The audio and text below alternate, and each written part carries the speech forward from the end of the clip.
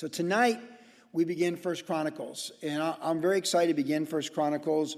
When I was on my trip, I read the entire book, and I had a great time with the Lord reading the book, just meditating upon it. And Chronicles, First and Second Chronicles, at first look, you think, it's pretty similar to like First and Second Samuel or First and Second Kings, but actually it's quite different, although you have some consistent stories and texts. Even as we went through Second Kings, we often reference Second Chronicles for more insight on people like Hezekiah and whatnot. But really, if you compare this book with, say, like First and Second Kings or Samuel, it's sort of like comparing the Gospel of Mark to like the Gospel of John. Like Mark tells you, and Jesus fed 5,000. Like, it's information, it's deliberate, it's intentional. John tells you a story like what Sam taught on Saturday. Like, it's like, this and these people and all, and you the food from heaven. And like John gives you way more. So when we look at this book, we're going to see David and Solomon and all this stuff. And we're going to see more like facts and almost like administrative information compared to a lot of the backstory. We get the similar names, but not as much detail. So when we go through Chronicles, we'll draw attention to some of the details that go with those names to remind ourselves of what God did in their lives and the legacy and the application of their lives. We'll also see as we go through Chronicles that we get interesting, there is unique text in Chronicles that's nowhere else. For example, the prayer of Jabez, which we'll get to just in a couple of weeks, which is awesome. And that's in Chronicles, but not anywhere else. And then we get these details about the dynasty of David and his people and his administration, and we'll get details about people that are very unique details that will give us good application as well. Now, if you know anything about Chronicles, we get like hundreds, if not thousands, of names. So we're going to get a lot of names. And when I went through Chronicles about 10 years ago, I surveyed portions of it, taught verse by verse through some of it. But I didn't come through COVID and come this far to just start surveying Chronicles. I'm going to give you every name, because every name matters. But you say, like, well, why is there a book with so many names? Well, most people attribute this book to Ezra, the priest. And so the background to this book is we just left off in 2 Kings with the Judah being taken away into captivity in Babylon. Jerusalem gets burned, everything gets destroyed, the walls get torn down. And for 70 years, those descendants from the tribe of Judah get taken into captivity, whether they're under Nebuchadnezzar and whatnot, then the Medo-Persian Empire, and eventually they come back in fulfillment of God's word through Jeremiah and other places. They rebuild, and Ezra led that rebuilding, the rebuilding of the temple, then Nehemiah rebuilt the wall thereafter. And as the captives were coming back from Babylon, they're coming back to a land they've not been for 70 years. It's very different than, like, say, when Joshua led them into the promised land in the first place. But now they're coming back, and they're coming back starting all over, but really there's a legacy in the land of their forefathers that preceded them. And so you'll see in the Chronicles, these early parts of all these names, the emphasis, of course, is Judah, because these people that are coming back, they have an ancestral link to these people. It's kind of like Ancestry.com 2,500 years ago. The people coming back from captivity are looking to their great-great-grandparents and the legacy of those that went before them that were part of the names and the lineage of these people. And that's the significance. So what's profound about Chronicles is it takes us back. In fact, it takes us back to the very beginning of mankind. It brings us to the present of what these people were going to be facing in the context of the book of Ezra, which we'll eventually get to before the year is done. And it takes us to the future, which is us, the Church of Jesus Christ. Because everything in the Old Testament is pointing toward Christ. Christ coming and what Christ did on the cross, his rising from the grave, ascending and reigning from the right hand of the Father, and returning in glory. So really, like, it starts with Adam. This book tonight starts with Adam. And really, tonight, you need to understand it's still going with you and me. If we say the book of Acts is the continuation of the church this day, that we're the book of Acts, chapter 29, as they say, we're also First Chronicles, Second Chronicles, still going. Because everything preserved for us in this book, these names and these details, are for our benefit, pointing to Christ and what he's done for us, what he's doing in us. And so it's a legacy in the history of the church, human history, but through the church now, and what he's doing in our lives, and what we hope to see him do in the lives when we're long gone of our children and our children's children. Like when we prayed for Mark Koka a couple of weeks ago, we're praying all the way to the next century. If he lives a full 80 years, right? I mean, that's basic math. And so keep that in mind as we go through this book and look at names. It's like, it's you, it's me, it's our neighbors. It's people that walk with the Lord. It's people that fight the Lord. It's people who've made good decisions and bad decisions. In fact, reading through Chronicles and the names is like walking through a cemetery. There's a birthday, a passing date, and something, usually a few words that summarizes their life. A dash between dates and something that summarizes their life. That's what Chronicles is like. So to me, it's one giant exhortation to redeem our time and do well with what we have. Yes, and? Amen. All right. It always begins with Adam.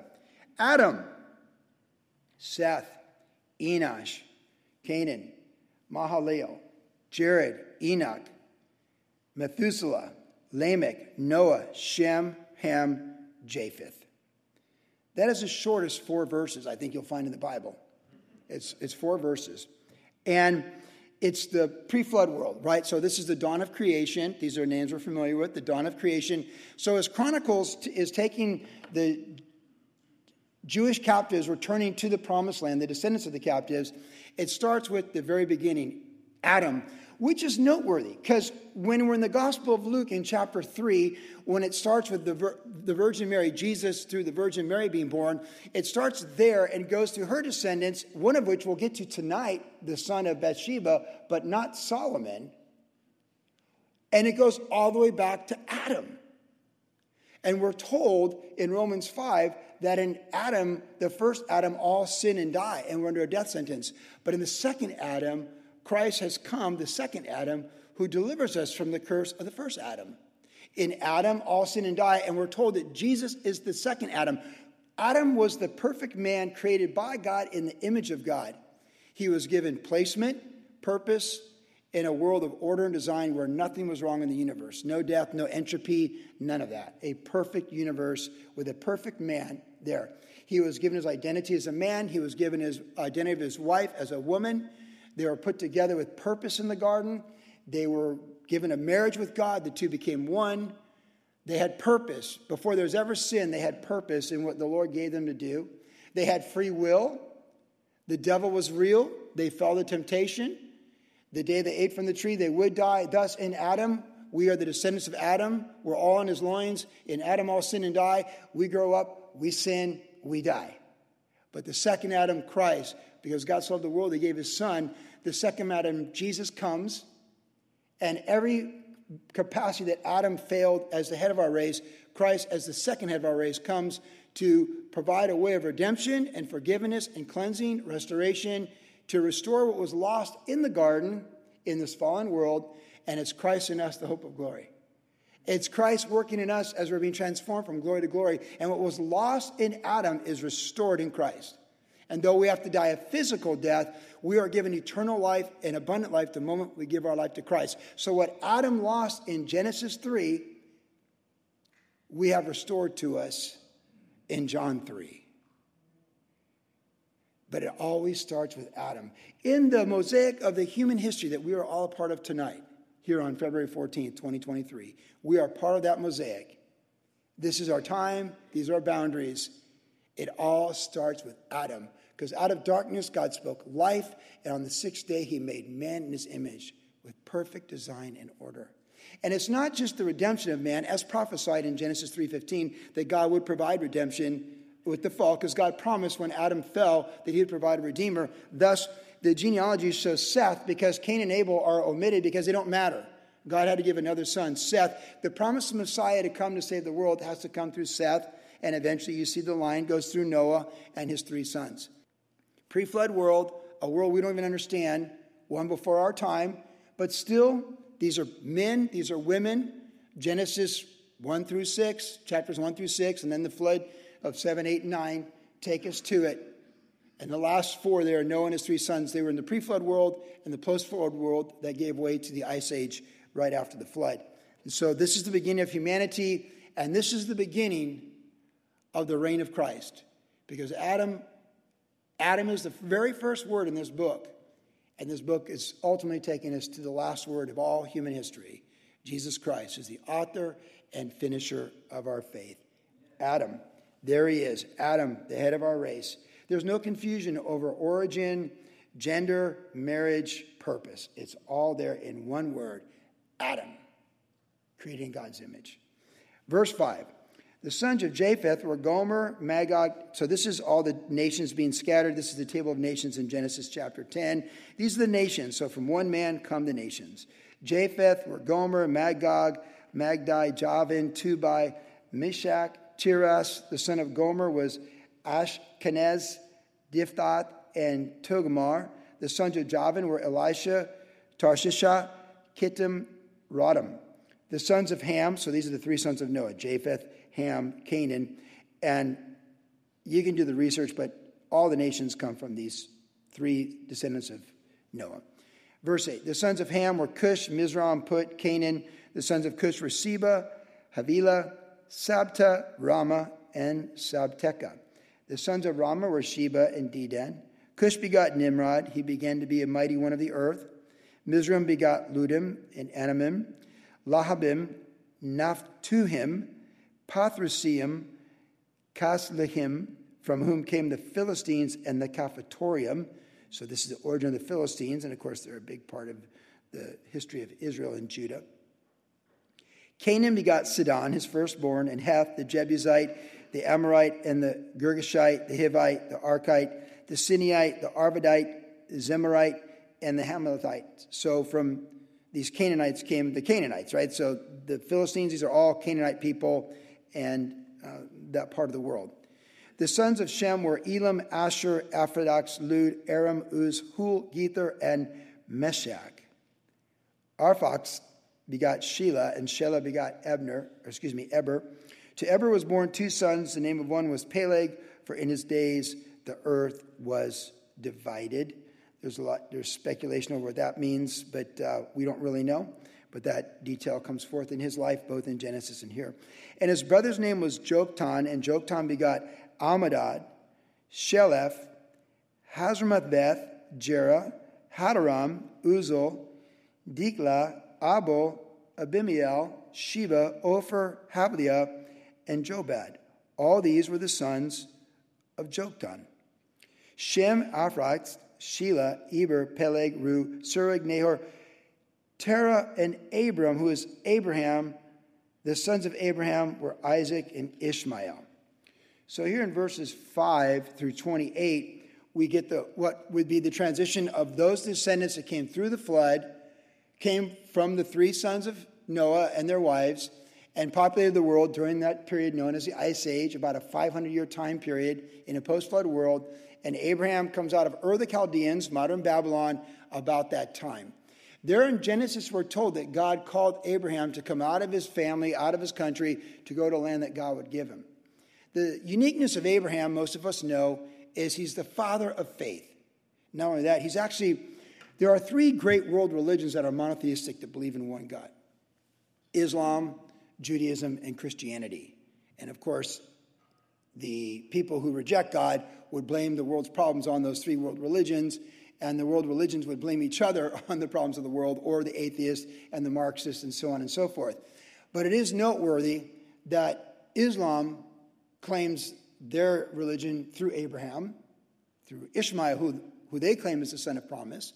Judaism claims their faith as the ultimate because Isaac is the son of promise, and they see those promises made to Israel, to the nation, not through the descendant of the King of Kings who had come from the nation. And then Christianity recognizes that all those promises made to Abraham are in fact exactly what they are from God to Abraham, promises that the great Messiah, our Lord and Savior, Jesus Christ, would come through him.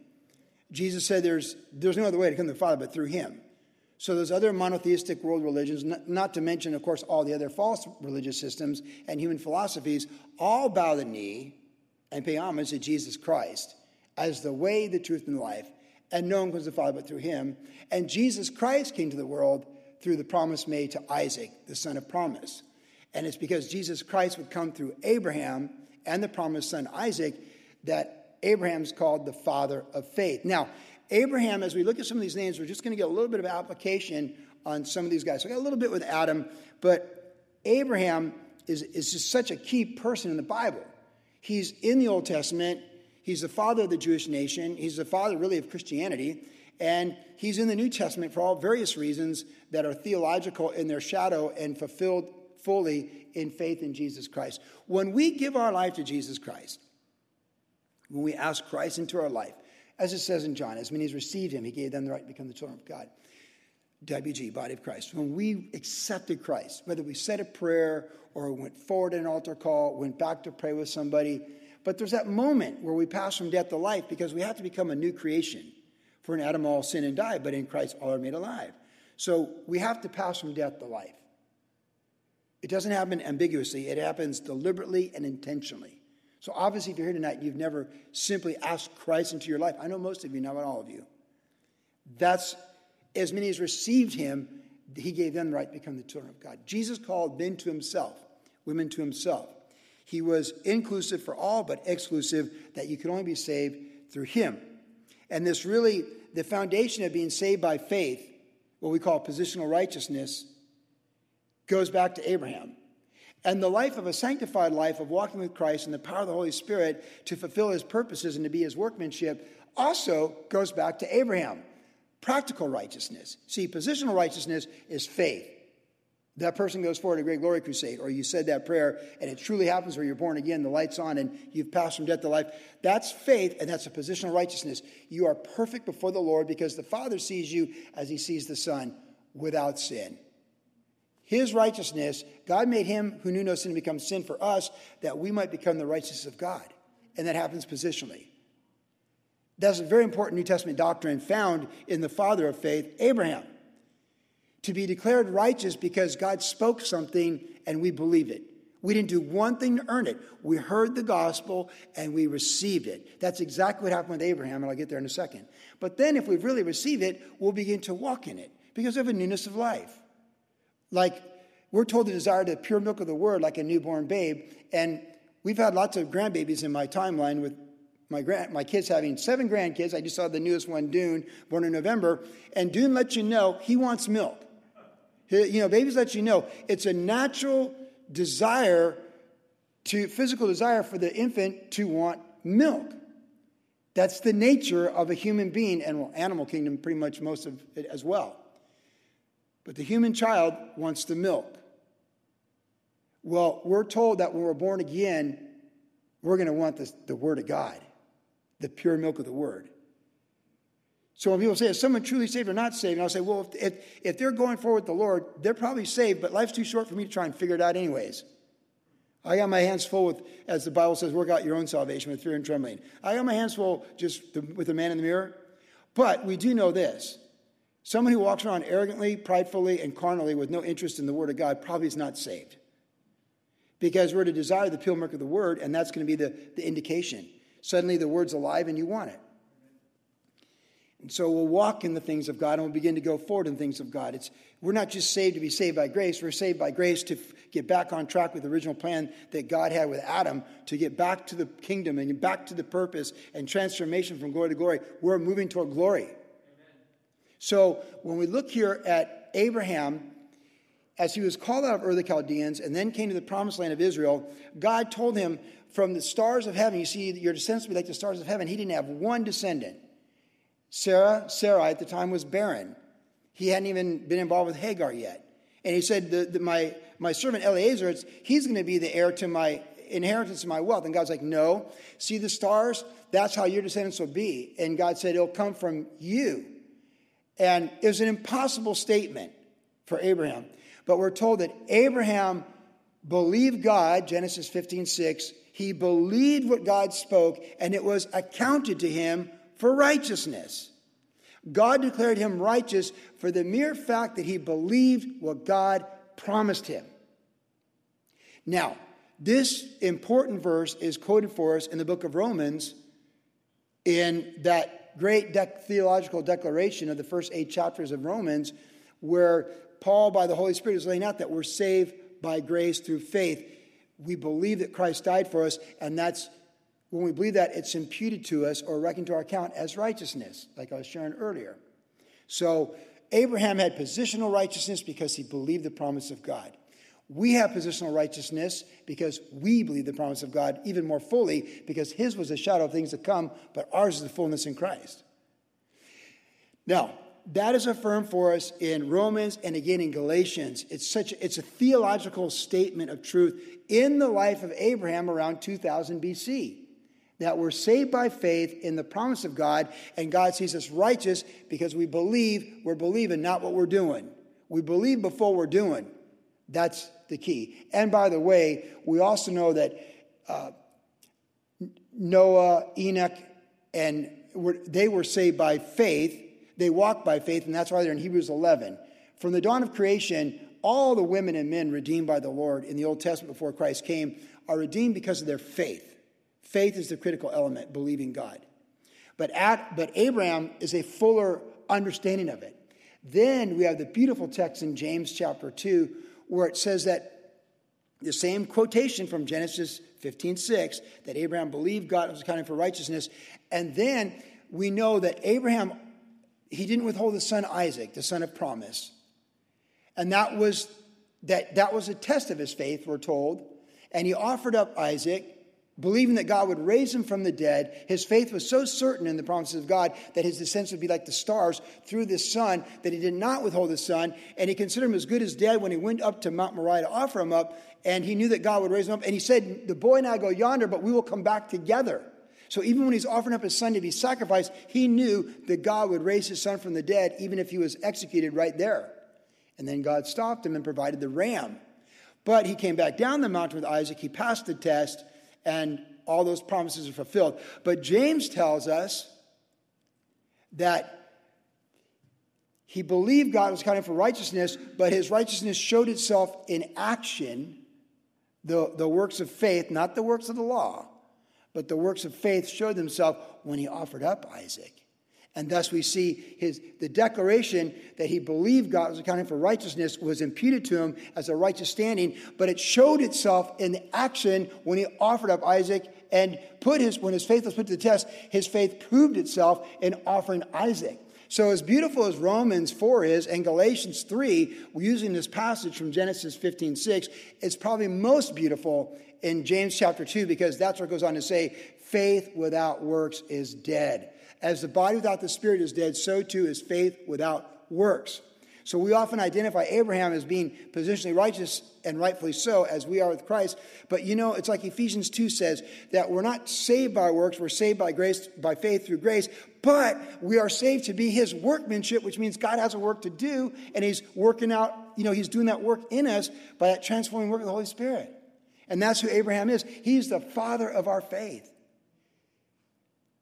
See, those other world religions that would claim Abraham as their father, they don't touch that. They don't have Jesus. They don't have the gospel of grace. They don't have good news. They don't have assurance. We have assurance. They're not a work of art. See, if you go after Judaism, it's fragmented in many ways, and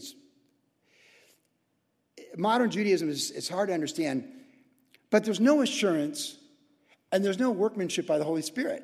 To be a workmanship and a poema, work of art by God, it's got to be a work of the Holy Spirit. And they don't have the Spirit. So how can it be a work of art? You're working for something like what? Just a clay pot that's going to be from the dust we came, the dust will return. But when we're redeemed, we become his work of art on display like in a museum for all eternity. The work of art of what Christ did in me and you, the hope of glory. And that would, of course, be the same for Islam.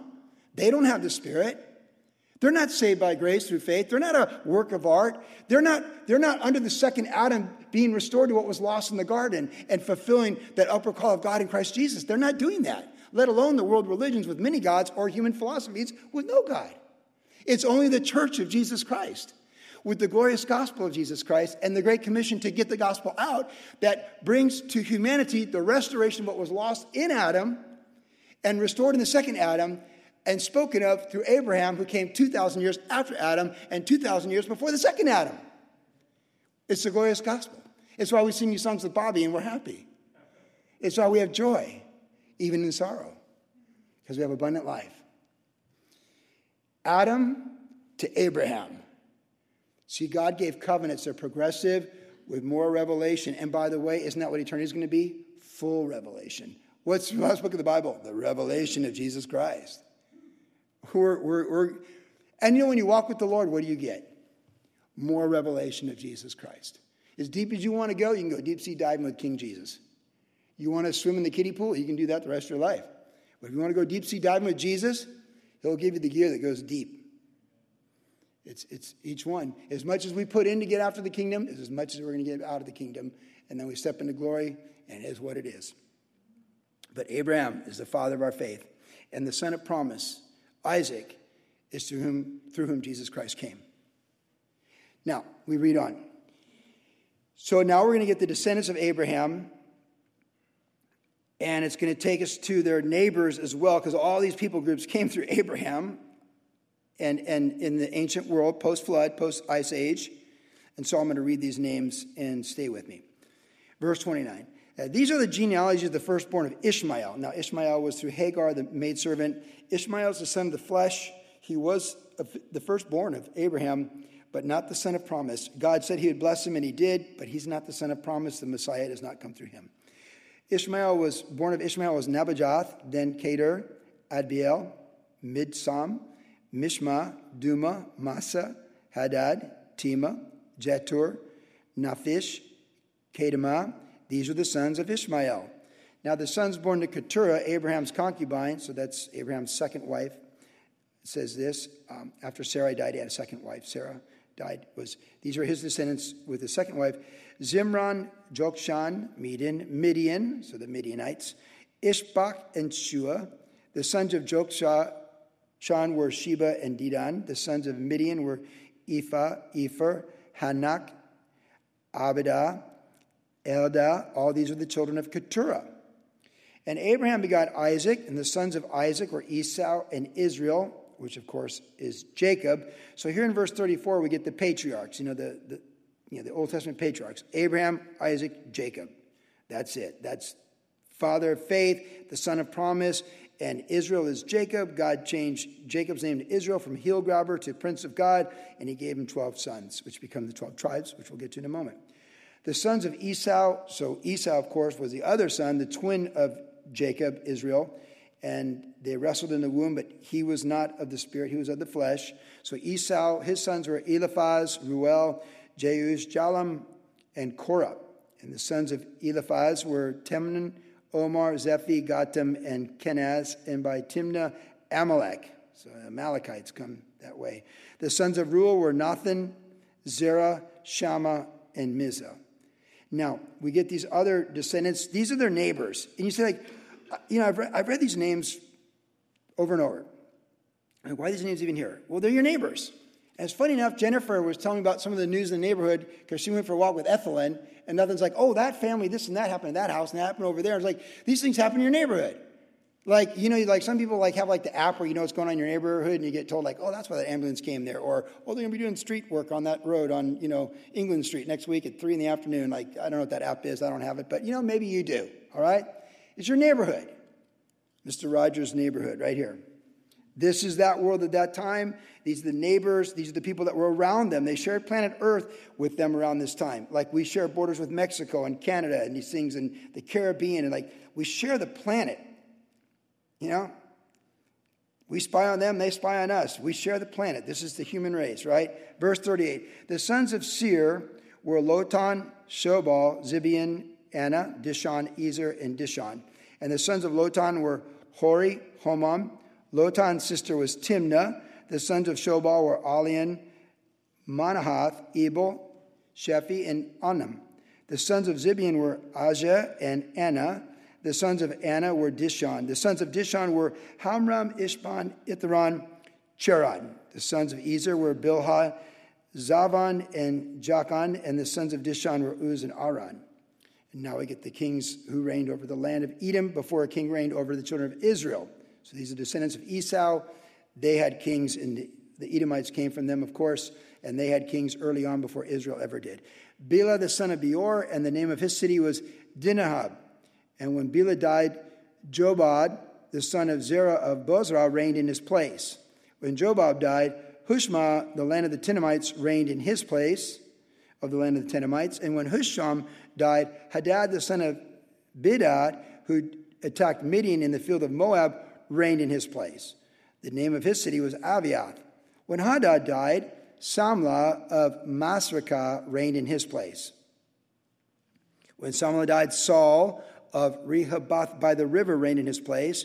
When Saul died, Baal-Hanan, Baal means Lord, Lord Hanan, the son of Achbor, reigned in his place. And when Baal-Han died, Hadon reigned in his place. The name of his city was Pai. His wife's name was Mahatabel, the daughter of Matred, the daughter of Mezahab. Hadad died also, and the chiefs of Edom were Chief Timnah, Chief Aliah, Chief Jephtheth, Chief Ahalabama, Chief Elah, Chief Pinon, Chief Kenaz, Chief Teman, Chief Mizar, Chief Magdiel, Chief Iram. These were the chiefs of Edom. So these are the descendants of Esau. So there's this massive human race that comes from Adam.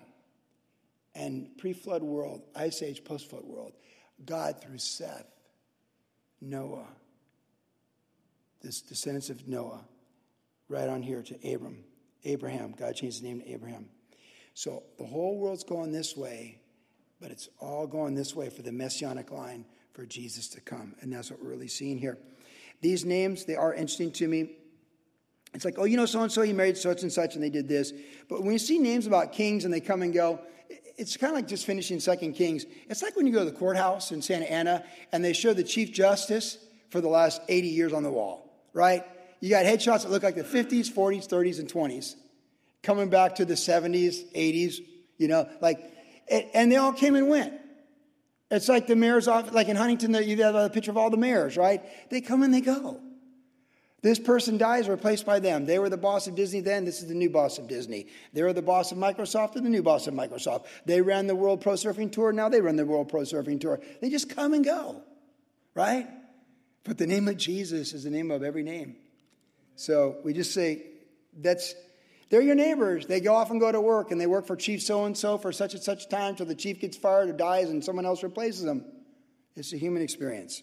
Chapter 2. These were the sons of Israel, so Jacob. These are the 12 tribes, right? Here we go. Reuben, Simeon, Levi, Judah, Issachar, Zebulun, Dan, Joseph, Benjamin, Naphtali, Gad, and Asher. So the 12 tribes of Israel, they come from the two wives of Jacob, Rachel and Leah, and the two handmaidens, Bilhah and Zilpah. And they're in that modern Jordan, that land there where Laban lived. Jacob went during that time, and God gave him this large family, and they became a huge family, and they came back to the promised land. So when we read about the 12 tribes of Israel, the 10 tribes in the north ruled by the kings of the north, like Ahab, or the southern tribe of Judah plus Benjamin thrown in with them, that's what we get. Now, from Joseph came two subdivisions. So the Levites became the Levite priesthood, but Joseph is subdivided by his two sons, Manasseh and Ephraim. So really there's 13 tribes because Joseph gets a subdivision with the two grandsons, and Levi doesn't get any inheritance because they're the priesthood, which we get quite a bit of in this book, by the way.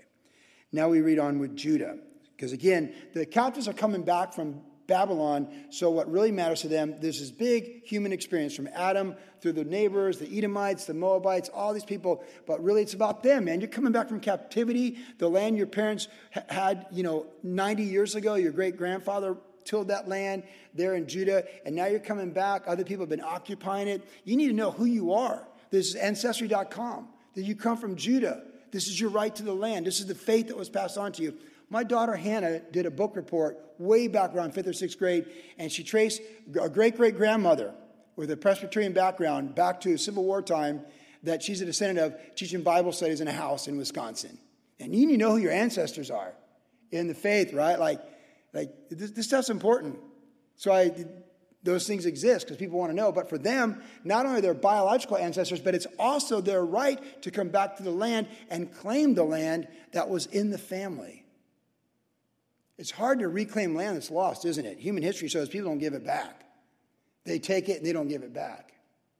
It's kind of like Florida. The irony of Florida is the original Indians, they lost everything. Then the Seminoles came in and took it from them. Then the Seminoles got hauled off and taken away. But people often think the land that was taken from Indians in Florida was white people, particularly Andrew Jackson, taking it from the Seminoles. They're not the original people. The Seminoles displaced the other Indians before they got there.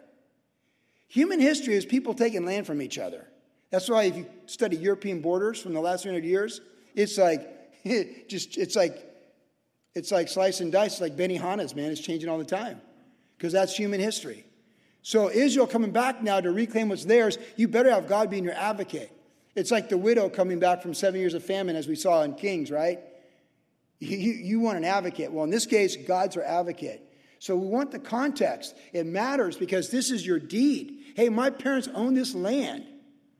This is your right to these things. And they're still a people of covenant. And 70 years, and now they got to start all over again. But they're the 12 tribes. Now the sons of Judah were Onan, Shelah, verse 3. These three were born to him by the daughter of Shua the Canaanitess. The firstborn of Judah, was wicked in the sight of the Lord, so he killed him. God struck him down. That's in Genesis, chapter 38, I believe. And Tamar, his daughter-in-law, bore him Perez and Zerah. All the sons of Judah were 5. So this is how Judah was one of the 12 sons of Jacob, and this is how the tribe of Judah came into existence, was through this man, the father of their tribe, Judah. The sons of Perez were Hezron and Hamuel. The sons of Zerah were Zimri, Ethan, Heman, Calcol, and Dara. 5 of them in all. The sons of Carmi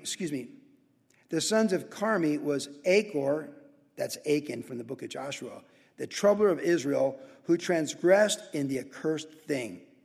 The son of Ethan was Azariah. Also the sons of Hezron were born to him were Jerahmeel, Ram, and Chelabai. Ram begot Aminadab. Aminadab begot Nahshon, leader of the children of Judah. Nahshon begot Salma, and Salma begot Boaz. Boaz begot Obed. Obed begot Jesse. Jesse begot Eliab, the firstborn, Abinadab the second, Shimei the third, Nathaniel the fourth, Radiai the fifth, Ozam the sixth, and David the seventh. So these are King David's brothers. He's the seventh of the brothers. Now the sisters were Zariah and Abigail. So David had 2 sisters. And the sons of Zariah were Abishai, Joab, and Asiel, 3. Those are the star players in Samuel, right? These are the guys, the cousins. Abigail bore Amasa. The father of Amasa was Jether, the Ishmaelite. So now we're getting introduced to the house of David. And one person we got to stop and say, don't we just love him? Boaz. When you see this list, well, it's worth noting that David's oldest brother, Eliab, actually gets hired by David in his kingdom. We'll see that in the back part of Chronicles. He's a key person. He's a very key person. So David was gracious to his big brother, everyone thought should be the king. So the youngest brother was gracious with big brother and gave him a great spot in the kingdom. And we'll see that at the end of the book. But Boaz, we spent quite a bit of time in the book of Ruth. We actually aired it on K-Wave as well, because it's such a fascinating story, and it's almost lost in the whole Bible mosaic. And, the more you look at Boaz with Ruth, the Moabitess, becoming his wife a generation apart, it's really fascinating when you really think about his life, because he should almost be in Hebrews 11 or something. There should be by faith, Boaz did this and that and everything else, but he doesn't have to have Hebrews 11 because he has a whole book. But in case you forgot, and as we're into the new year, and now we got traction, we're in the middle of February, pretty much halfway through the first quarter. When we looked at Boaz in the book of Ruth, we saw something. Every time his name is named or he's spoken of, he's pronouncing the blessings of the Lord or walking in the blessings of the Lord. He's introduced us and he's like, hey, the Lord be good. And then the people will say, and the Lord bless you. His employees were happy to work for him. His disposition was one of faith. He was positive. He was upbeat. He was optimistic. And he carried it into the room. He tilted the room. Boaz walked in the room. He tilted the room. He tilted the room. We say that in sports, and Scott Enyart, my good friend who's been a football coach for 20 years, we talk about quarterbacks on road trips when we were doing worship generation, and say, that guy's vanilla. There's nothing special about that guy. He goes, but that guy, he tilts the room. Coaches want a quarterback that walks in the room and he tilts the room. Bosses want a woman that will work for the company that she tilts the room. She carries herself, how she presents herself. She's a woman of faith. She's confident in the Lord. She looks in the mirror. She knows God's in control. Got this. She's going to show up to work. She's going to get it done. And she's not going to let evil men or evil women stop her. She's serving the Lord. She's Proverbs 31, and she's taking care of business. She tilts the room. That's the man of faith. They tilt the room. They know who they are in Christ. They're confident in that. They're sure of the promises. They're yes and amen. They're not messing around. They're not wasting time. They're not distracted. They don't let people push their buttons with negative things or unbiblical things. They fulfill 2 Corinthians, take every thought captive and obedient to Christ. It's lead, follower, get out of the way. They're not pushy, they're not rude, but they got things to do for the kingdom. And they're going to pronounce blessings on you. If you want to accept the blessings, good for you. If you don't, oh well, that's your choice. Because they represent the blessings, they are the blessings. They don't have time for the people that are the curses. They'll try and help them like Jesus did, but they're moving on to fruitful things. That's how we want to be. Boaz was a man with the blessings and brought the blessings. When everyone, remember, Ruth's father-in-law died, and they all went. There was a famine. They all left Israel and went to Moab. Remember the story? Well, when everyone's else bailing out, like, oh, it's a recession. It's sell. Everyone's losing their jobs. Blah blah blah. The Russians are coming. The Chinese are coming. Whatever's coming, it's coming. Oh, look, a balloon in the sky, a rocket, UFOs. And he's just like, hey, it's a great day. It's a great day with the Lord. God bless you all. And they're like, and the Lord bless you too. That's what they were like. That's what he was like. He prospered in the worst economic time imaginable. In the worst economic time of his time, Boaz prospered.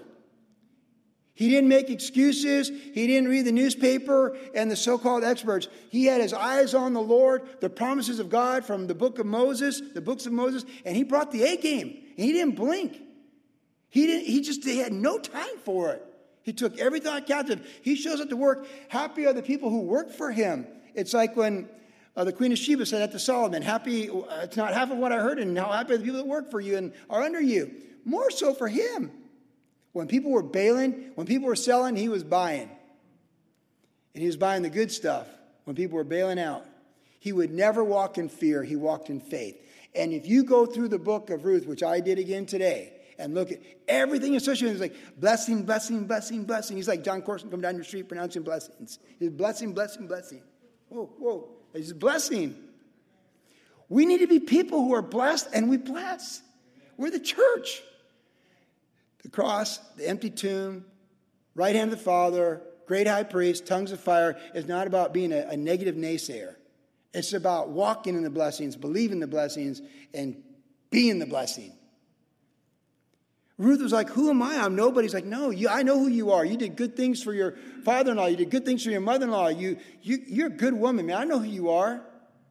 He talked her up when she talked herself down. When Ruth talked herself down, he talked her up. He spoke life into her. And when she laid at his feet all night, in one of the most romantic nights in the Bible, he said, I'll take care of business. And then Ruth went home to Naomi, and Naomi said, oh, that man gets stuff done. Hey, girl, hey, don't go too far, because he's not going to settle till this business. Listen, chapter 3 ends with, she says, hey, he's not going to settle till this business is done. He tilted the room, he got things done. People that know the blessings, walk in the blessings, and pronounce the blessings, they get stuff done. The virtuous woman gets stuff done. In fact, Proverbs 31, what is it? It's a woman getting stuff done. And she's got beauty, and she's got beauty to spare, and she's getting stuff done. Like, there's 1,000 women in a beauty pageant. That woman's the one's like, she gets stuff done. Boaz is just a name here, but his life is an inspiring legacy. And there's a whole book. And though the book is called Ruth and revolves around Ruth, Boaz is the key component of the book. Because if Boaz is not the kinsman redeemer, Ruth is not redeemed. So Boaz is like the type of Christ that comes in and provides the redemption. He's the kinsman's redeemer. The other guy's like, hey, man, I got my own inheritance. I got my own gig. I'm not parting with my gig. And Boaz's like, hey, I'll give up my gig to let this thing work. He gave up his identity and his inheritance and his wealth that he built in a recession to give blessings to this woman and to restore Naomi's family line. Boaz tilted the room, and Boaz, apart from being a blesser, was a giver. He gave up his own identity, his own wealth, his own inheritance for this Moabite woman.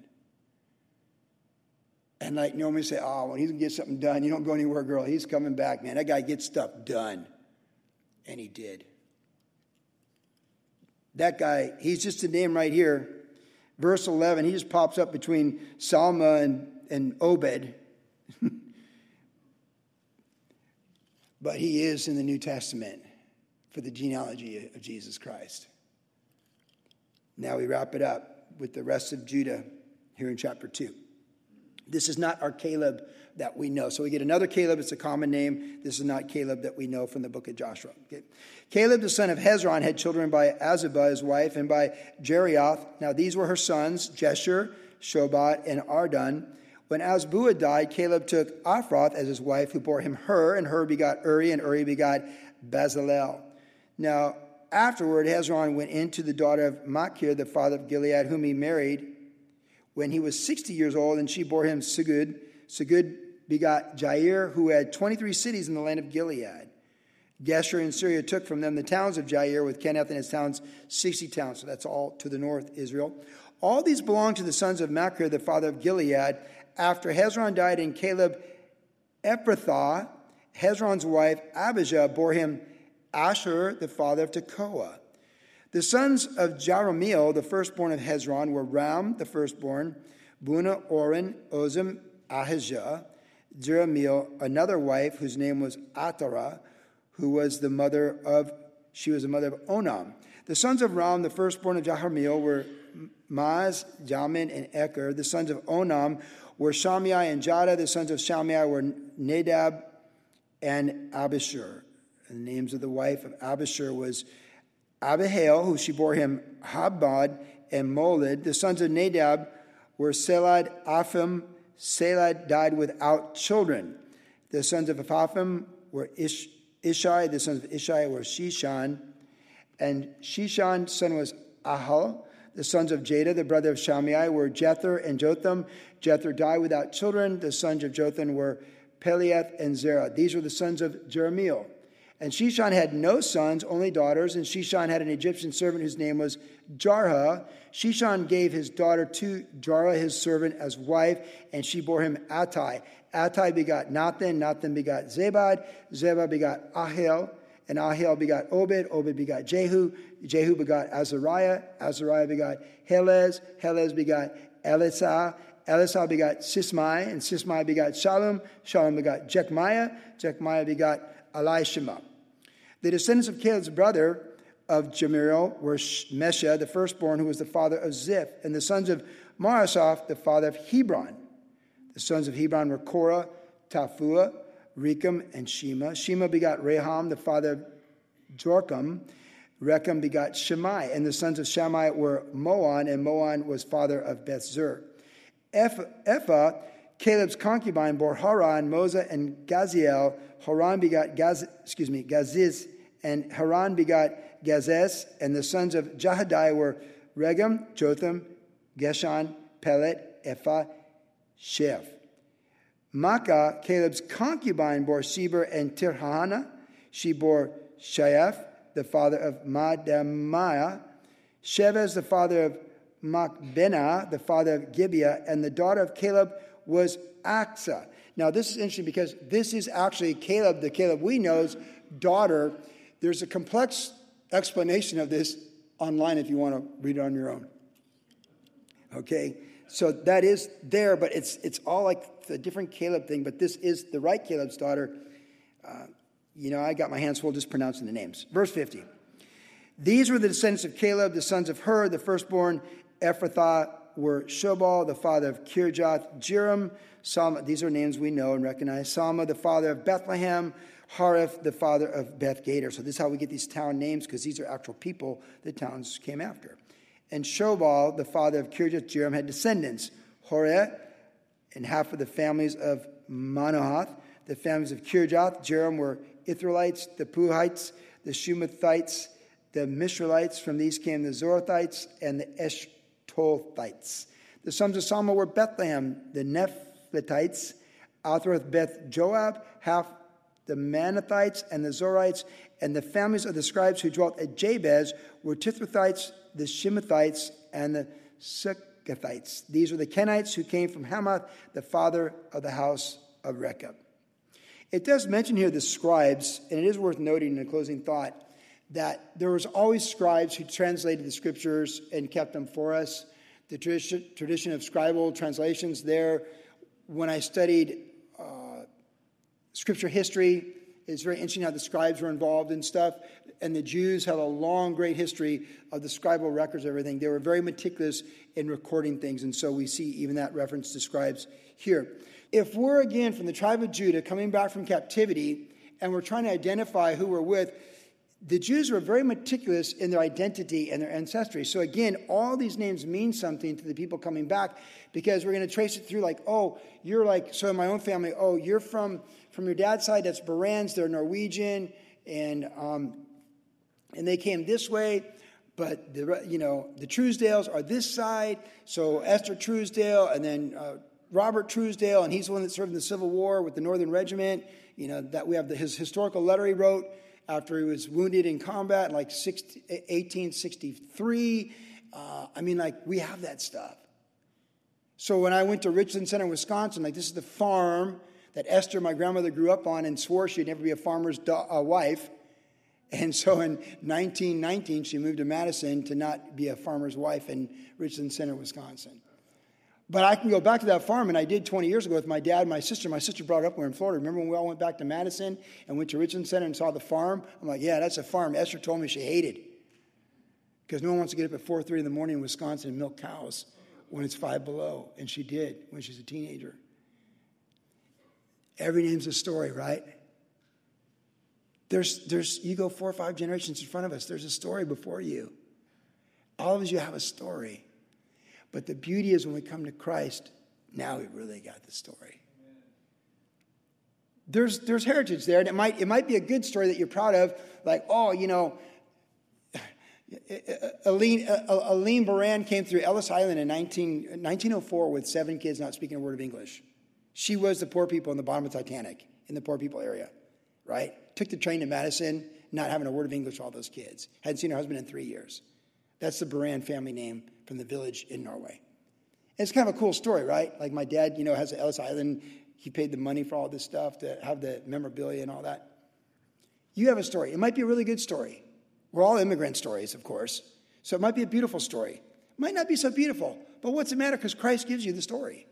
It goes back to, in Adam we all sinned, but the second Adam we're restored, and we're a workmanship. So if you have a good story, good for you. If it's not so good, get on with your story.